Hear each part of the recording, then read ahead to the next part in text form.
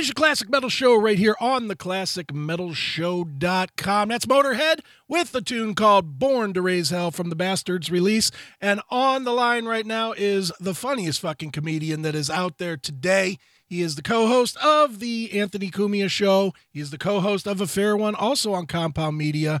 He sometimes is the co-host of Nightshade, also on Compound Media. I think he's taken over the place. But he has a new record called Nimble Fingers. He is the one and only Mr. Dave Landau. Dave, how are you, sir? I'm not bad. How about you? Great, dude. Like I was saying going in, man, you're the busiest guy out there right now. My God, it seems like every day you're on another show, you're in another project, putting out a release. You're busy, man. Yeah, it's a good thing. I think, it's definitely a good thing. I do a lot of shows at the network, and I'm on the road doing stand-up, and the rest of the time I'm just spending with my kids. So it's just kind of figuring out what to do next and trying to always stay busy. It's hopefully I can master one thing eventually. But so far I got my hand in a lot of pots. No doubt, man. Well, dude, let's start with the new release, Nimble Fingers. I was lucky enough to see, I guess, the work in progress here in the Cleveland and Akron area a couple of times. It's a great special. It's really funny. It definitely is not going to make any new friends from the people that are, shaky about what people say. But that's a good thing, man. It's refreshing to have guys like yourself out there that just don't give a shit when it comes to what's going to offend people. Absolutely, and I think that's what comedy is meant to be. If you don't have your own voice and everything you write, you worry about if somebody's gonna get butthurt about it, you're never gonna be able to succeed in it. You have to be you, and the cost of finding your voice is, being yourself. And some of the stuff I say people aren't going to agree with or like, and that's fine. I don't agree with a lot of stuff other people say. I just don't. I feel that freedom of speech is such an important thing. You can make a joke about anything, and there's this new idea that comics are supposed to follow some sort of, narrative and be a little bit more politically correct, and that we're not allowed to say it's a joke when it is a joke. And I think that's all just nonsense. It is a joke. We're comics. We're not role models. We're supposed to be there to be almost the opposite of. Yeah. So when we're being held to a real standard by a nation that has kind of forgot its idea of irony, it's a difficult thing. Yeah, it's so, to me, it's absolutely scary that there are people out there that would take anything anybody says seriously past 3 feet around them. Why worry about what you're saying? Why worry about what, Louis C.K. or Dave Chappelle or whoever is saying? Worry about what affects you. Last I knew, and maybe I'm wrong here, but I doubt that you've ever held anybody at gunpoint to get them into a show and forced them to watch you perform, right? Only once. Yeah, no, of course not. And people come to a show, and the part that I find funny is if somebody does get offended, You could just use this new thing called Google and see who you're going to go see before you get to a show and get offended. I just think now the popular thing is this sort of modern day hunting and witch trial. Like, we're not lighting people on fire, but we are trying to get them fired. And if you look back to those, there were no witches. And anybody who just followed the leader and thought that was the right thing to do, they're all on the wrong side of history. Like, just because you think you're on the right side of it doesn't mean that you are. And now everybody who wants to go for likes or for these very simple, whatever it might be, this is prejudice, this is bigotry, this is xenophobic, transphobic, Islamophobic, Christianophobic, whatever you want to be. There's all new words for it, which limits you to be able to make a joke about absolutely anything. And if we keep drawing a line in the sand, we're going to have nowhere to go but just to drown. Right. Do you think that it's giving way at all? Like, people are starting to get it? Because it's weird, because like Chappelle's special really kind of was like an FU to everybody, that whines about things. And it seemed like maybe the pendulum was swinging. And now the Ari Shaffir thing takes it right back to the beginning again. Where do you see it, as somebody that's out there having to deal with it? Well, I think what Chappelle did was amazing, and people hated that special, even though it had a 100% audience score at one Right. point and a 0% critic score on Rotten Tomatoes. Right. And Chappelle was being honest. And now if you have that point of view that he has, the response is like, okay, boomer. Mm-hmm. That's all people can say because you apparently don't get progress. I don't think that is progress. All that is mass bullying and allowing people to be able to target one man. And I think he was being honest in his special. And about Ari trolls the internet Right. and writes stuff about every celebrity who dies. Mm-hmm. When Ari wrote that thing about Kobe Bryant, he did not know his daughter was on the plane. He didn't know there were any other kids on the plane. It was right after he died. He didn't even know it was a helicopter crash, I think. Right. But that could be wrong. But I do know that that's it. That's all he knew was that Kobe Bryant had died. Now, I understand people not liking that. I get it. Like, I totally understand being offended. But threatening to shoot up a comedy club over it is just a different level of offended that I can't even wrap my head around. Yeah, it's insane that again, the big insanity to me is that anybody would give anybody else's words that kind of power. It's like, okay, I'll be weaker because of what you said. Who makes that decision? Exactly. That's exactly right. And I don't understand how you can look at something like that where it's somebody who's not directly related to you, mm-hmm. and you pretend that they meant so much to you, or somebody who's not directly involved in your life. Like, I understand being a fan of somebody, but look, I was a fan of Eric Clapton, and I'm a fan of Eric Clapton. I've laughed so hard at jokes about him. I was a fan of Paul Walker, and just the other day I heard, why did Paul Walker cross the street? Because he wasn't wearing his seatbelt. And I laughed. And Right. It's like, I can't imagine being so deeply offended by something you're not directly connected to. I just don't think it's real. Yeah. And what it does is it makes everything, especially in your world, ungodly, unfunny. There are so few comics, at least that are getting out there and are still challenging. There's, for me anyway, I'm a fan of comedy, obviously. And part of comedy is always the challenge. It's always the challenge of being in the comedy club and being uncomfortable. There's something to that makes a comic better, that makes a show better. Look, believe me, I know, I'm a fat piece of shit, and you tell fat jokes, and believe me, going to the comedy club and knowing that I'm in the comedy club, that makes me very uncomfortable that I might be, that the spotlight might get thrown on me if the girl I'm with or something says anything. It's like, ooh, but that's what makes comedy great, is that uncomfortability. At least that's what used to.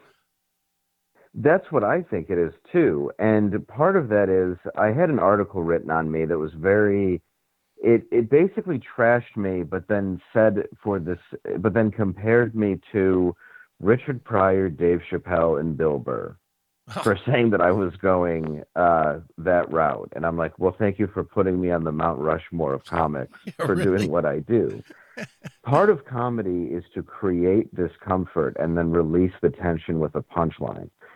So when I find people say the comedy made them uncomfortable, that is shocking to me, because that's the point. You're supposed to have those uncomfortable moments through a joke. In my opinion, if it's done right, it's supposed to be a little bit uncomfortable, make you squirm at times, and other times it's just supposed to be a good laugh. But to think that comedy is supposed to be comfortable all the time it just doesn't make sense. And then the idea that I have to agree with the comedian to find them funny, like, look, I don't agree with everything Dennis Miller says on the right side of the spectrum or what Bill Maher says on the left side of the spectrum, Mm-hmm. but I still laugh at both of them. I don't have to agree with a comic to enjoy their point of view. Yeah, no, you're absolutely correct, man. And thankfully, at least it seems, I obviously can't speak for shows around the country, but the shows that I've seen you perform at, there hasn't been a lot of people that it seems like the people that are in the room know what they're getting going in. Is that fair? Yes, absolutely. And I have the ability to get sort of a darker comedy edge to a mainstream audience. And I don't know why I'm able to do it. I don't know if it's my upbringing and kind of like, the where we're from, the sort of middle of the country. Mm-hmm. There's just a certain way that I've learned how to do comedy where I find it people relate to it because everything I'm saying is related to me. It's something that happened usually, or it's a spin on something that's happened to me. And a lot of my stuff is true stories. So there's nothing that I'm saying there that's offensive. I'm just sort of reporting the facts. And people can be offended, but there's a rhyme and reason and truth to everything that I say on stage. Sure. And people who come to my show, I'd say 99.9% of the time get it, and they're in the room and they're in the moment and they understand that it's my angle. I'm not a threatening person. Right. And it is funny because you say some heinous stuff, but the way you say it is almost matter of fact, which makes it even more funny. When you're talking about, different topics where you get in there and you're like, I'll bring up the one about the I forget what it's called on Nimble Fingers, but where you're talking about the drug dealer with the alligator. And yes. It's so absurd, but the way you present it is so matter of fact that it's like there's a funniness to that. And here I go explaining comedy, the worst, the number one rule of what you don't do. But, there's a funniness to the matter of fact way that you present it. And I it's believable. And it's real. That's why it is. I mean, that's a true story we were at my friend's house. He used to sell cocaine, and he kept an alligator in his garage that he would put cocaine in the water to make it angry. And, the cops came for it one day when we were doing blow. And I always I would tell my friends these stories, and my friends knew the stories. And I remember the second that album came out, that was the track they used to advertise it. And I had a bunch of my friends from high school like, oh my God, I remember that alligator. Like all of a sudden, because so many other people have, I did This Is Not Happening, and you have this story where it's called The Penis Master, and I talk about drawing penises all over this classroom and the teacher going insane. And it's so funny because people will say like, come on, did that happen?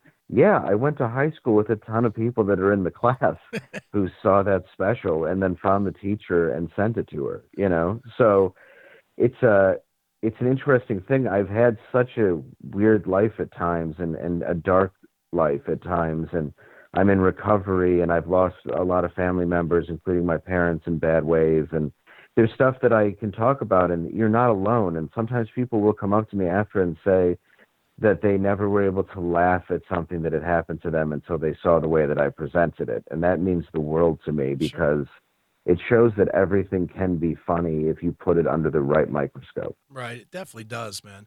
Well, Dave, in addition to having this new CD, Nimble Fingers, or I don't even know what you call it anymore, this new release, I guess, Nimble Fingers.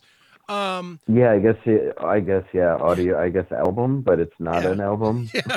So I don't know. I don't know what you're supposed to call it. I'm going with release because it's released to different places. I guess that'll work. That makes sense. Yeah, that makes sense. But in addition to that, you obviously are still the co-host. You've lasted longer than the last guy by a lot now, and you've really kind of settled in to Anthony Cumia show. Look, it always looks like you guys are having fun, and it really feels like, as somebody that literally has watched every episode since episode 1, it really feels like you're not the new guy anymore. You're part of it. You're as much a part of it as Anthony now, which is refreshing because he doesn't have to, when he was solo doing it, and then even when he was with Artie doing it, he had to carry it a lot. And now it doesn't seem like he has to carry it anymore. It seems like you bring in topics or you're right there with stories to match his topics. It makes it for a really good show. And it took a while for you and Ant kind of to get there from the beginning, obviously because you came in when Artie was there, and God knows how difficult that was. But, it really does feel like you found your place now. Thank you. Yeah, when I first came in, it was third mic and really very joke driven, and I was very excited to be part of the Artie and Anthony show. Sure.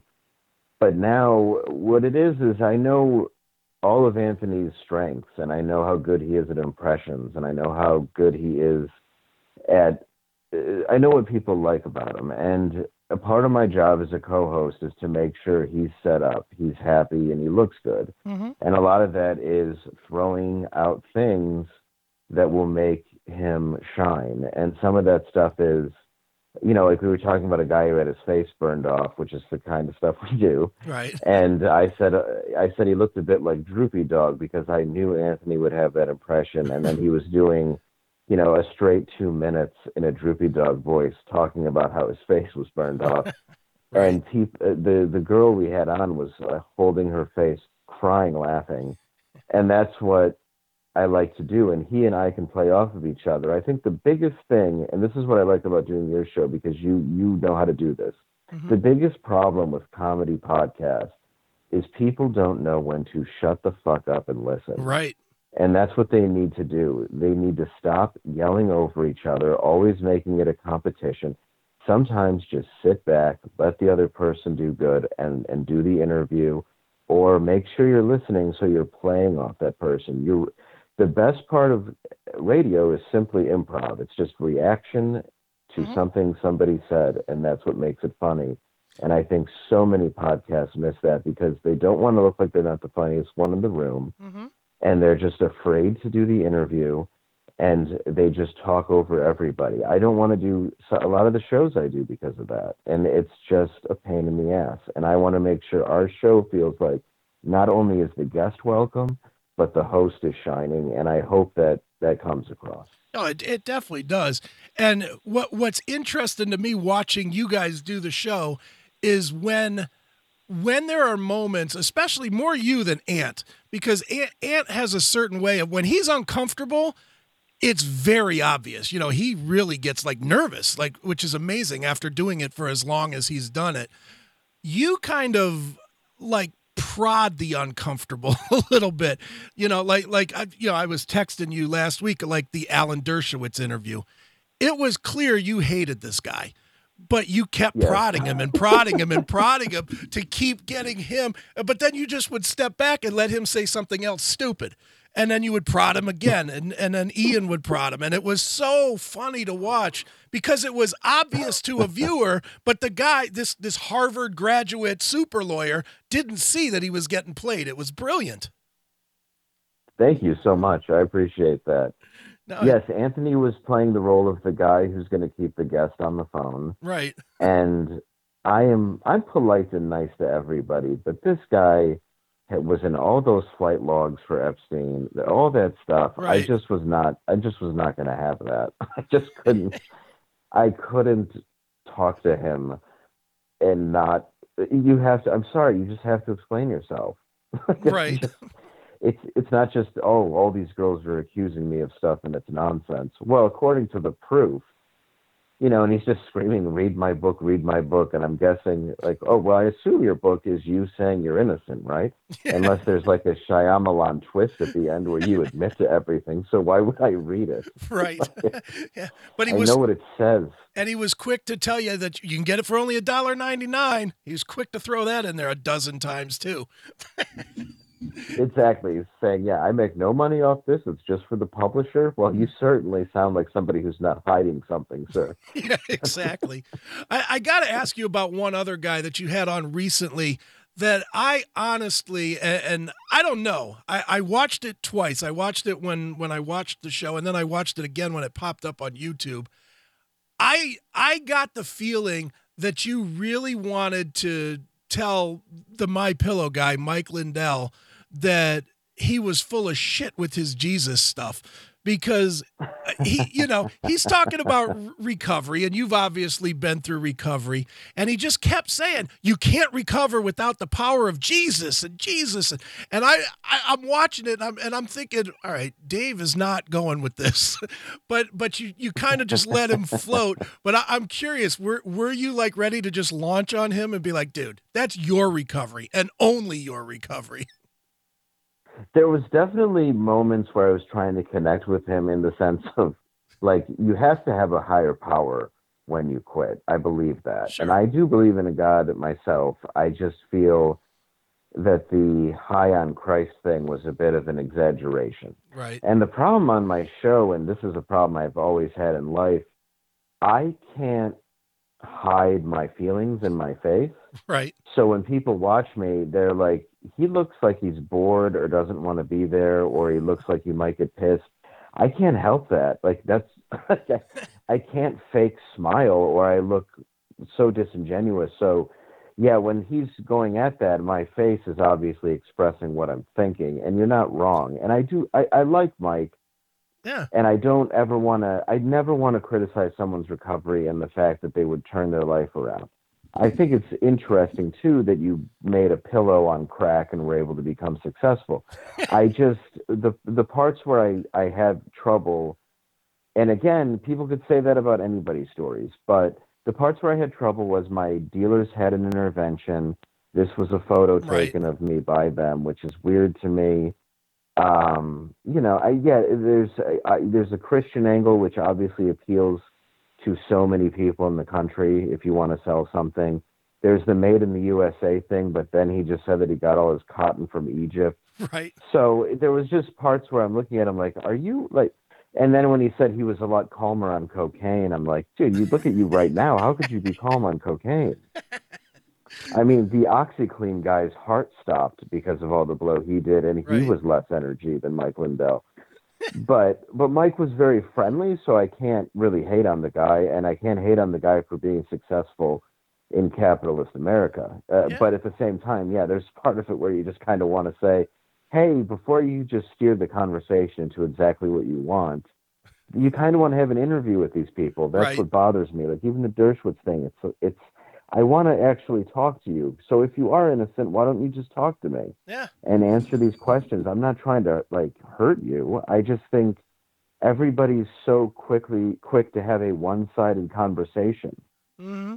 Well, you definitely had that look with Mike Lindell. I was watching. I was like, oh my goodness, because I kept he kept taking it up a notch. Is what I think made it funny to me. And like you said, first of all, any of us that have ever bought drugs from a drug dealer know that no matter, as long as you got $1 in your pocket, they're going to serve you. There's no.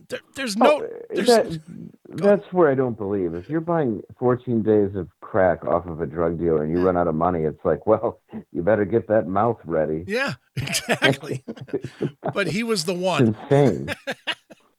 Right, he was the one where the dealers were like, we're making too much money off this guy. Yeah, let's stop with this guy. He's paying us too much. Yeah, because that's the drug dealer. That's always handle all this money. That's always the drug dealer's motto, right? Responsibility. Of course. Well, I think the thing that drug dealers value above all else is human life. Right. Exactly. It's always been that. It's never money. Right. It's always the responsibility to make sure their addicts are getting just enough. Sure. Nice. Well, Dave, in addition to Tax, to the Cumia show, you in the last few months you've taken over as the co-host on A Fair One, which also airs on Compound Media. How did that come to be? I guess is the question. Shane Gillis had gotten SNL, right? So he just wasn't able to do it because he was writing for them a bit, and he just wasn't able to do it for a minute. And I think part of the look when you're going on to the very left-wing SNL, being on a network like that, I don't know if that played into it, to be honest, but there was definitely that angle. And Shane, obviously, what happened with him was he went to SNL. Once it was announced he was going to be on it, he had said a racial slur on a podcast. It was pulled out by some idiot who makes bird call sounds and writes bad poetry. Right. And he was pounced on and he lost his job. From what I understand, though, he said he's still under contract. But he had lost his job at Saturday Night Live, and Tommy Pope was left with the show, Delco proper. And both Tommy and Shane enjoyed having me on, and Shane and they decided to kind of pass the torch to me to be Tommy's co-host. Mm-hmm. And I was really honored because I think they're both outstandingly funny people, and I think Tommy is one of the funniest people on radio, and people just don't know that yet. Sure. And he really is a great host. He knows how to run a show. He knows how to be good to guests. He knows how to be engaging and happy, and like, he's just a kind soul, and I really love being on that show. because it also allows me to say all the terrible, like, funny things I want and kind of do that uncomfortable thing in a different place. Do you feel like in any way that it's a freedom of sorts? And I'm certainly not shitting on Ant. I know you know that, but is there a freedom doing that show because you're not expected to be the second fiddle as much? Yes, there is. Absolutely. And I wouldn't, and again, I know you're not shitting on him at all. And that's the truth, though, is it's less, it's more my show. It's the same as when I sit in for Mike Malice and I do Nightshade. That's essentially just me doing a weekend update sort of show that's very irreverent, written by me, and I put it out there where it's a little silly and a little crazy. Somebody compared it to like Weekend Update meets Liquid Television on MTV in the 90s. And it's definitely where my sensibility is. And doing those shows where I have the freedom to completely be myself is definitely a little bit easier, to be honest. And it's also, I'm not competing with the greatest radio mind of all time, which is what Anthony Cumia is, and not that we compete, but part of that is my job is to build him up and to have a conversation to get him going, where a lot of the reasons why Artie didn't work was because it was stepping in and jumping in and doing what comics do during a interview. And Artie on his own show, for example, is a great interviewer. Sure. So it just shows how sometimes that comic mentality of being the funniest guy in the room doesn't work out if it's not your show. Right. No, you're absolutely correct, man. And for people that don't know, they can go to compoundmedia.com. They should sign up. You should absolutely subscribe. It's what is it, $6 a month or something, and it's well worth it. There's a bunch of good shows on the network, including at least 5 shows a week of Dave most weeks. Most weeks it'll be 5 shows of me. Sometimes I'm off because I'm around the country doing stand-up, but for the most weeks, I'm doing 5 shows a week. Absolutely. And Dave, where should people go to keep up with you and find out where you're going to be so that they can go and see the comedy in the comedy clubs? You can go to davelandau.com. When you get there, you can click on tour. And if you're interested in my new album, you can download it, obviously, for free on certain platforms like Apple Music, Spotify, all that stuff, or you can purchase it on Amazon. And if you, like I said, just davelandau.com, Landau, and just click on shop. And I also have my movie King of Detroit, and that is free on Amazon Prime. Very cool. And might I say, you have the best website in the history of comics. I couldn't agree more. The guy who did it, honestly, did just an amazing job, and I couldn't be happier. Yeah, he's a real star, isn't he? He really did do a kick-ass job, though, and I'm very grateful. All right, man. Well, dude, you know the drill, man. We always end by picking a song and maybe tell us a story about it. You can pick a song, or we could play something from Nimble Fingers, or we could do both. What would you like us to wrap this one up with? Oh, man, that's actually a good idea. Should we do something from Nimble Fingers? Sure. I don't know, because now I'm thinking, do I want to pick a band, or do I want to pick... Or do both. Let's do both. I like that. You know what? Let's play the Crocodile Story. Okay. We can do that. And then we'll do, let's say, Breaking the Law by Judas Priest. All right. Well, let's do it right now. Check it out. It is Dave Landau. It is, and then it will be Judas Priest. So check it out. It is your classic metal show. I used to do a lot of cocaine. It kept me awake to drink. But I was like 20 years old, and I was really addicted to coke, and we were at this coke dealer's house. And I don't like coke dealers, mainly because they're shady. And they always have a pet, like an exotic pet that you don't want. Yeah, man, you want to look at my Komodo dragon? And you're like, I just want an 8-ball. You ever fed a llama? I just, what the fuck, man? So like 20 years old, we were at this coke dealer's house, and I just finished up an 8-ball I bought with my friends, and we're going to leave, and cops start banging on the door. And the coke dealer goes, all right, guys, we're just not going to answer it. And I was like, okay, that's cool. Seems like a good idea. And then they start making their way to the garage he had out back, and he goes, oh, shit. I go, what? Is that where you keep your stash? And he goes, no, man, alligator. You have an alligator in your garage? He goes, yeah.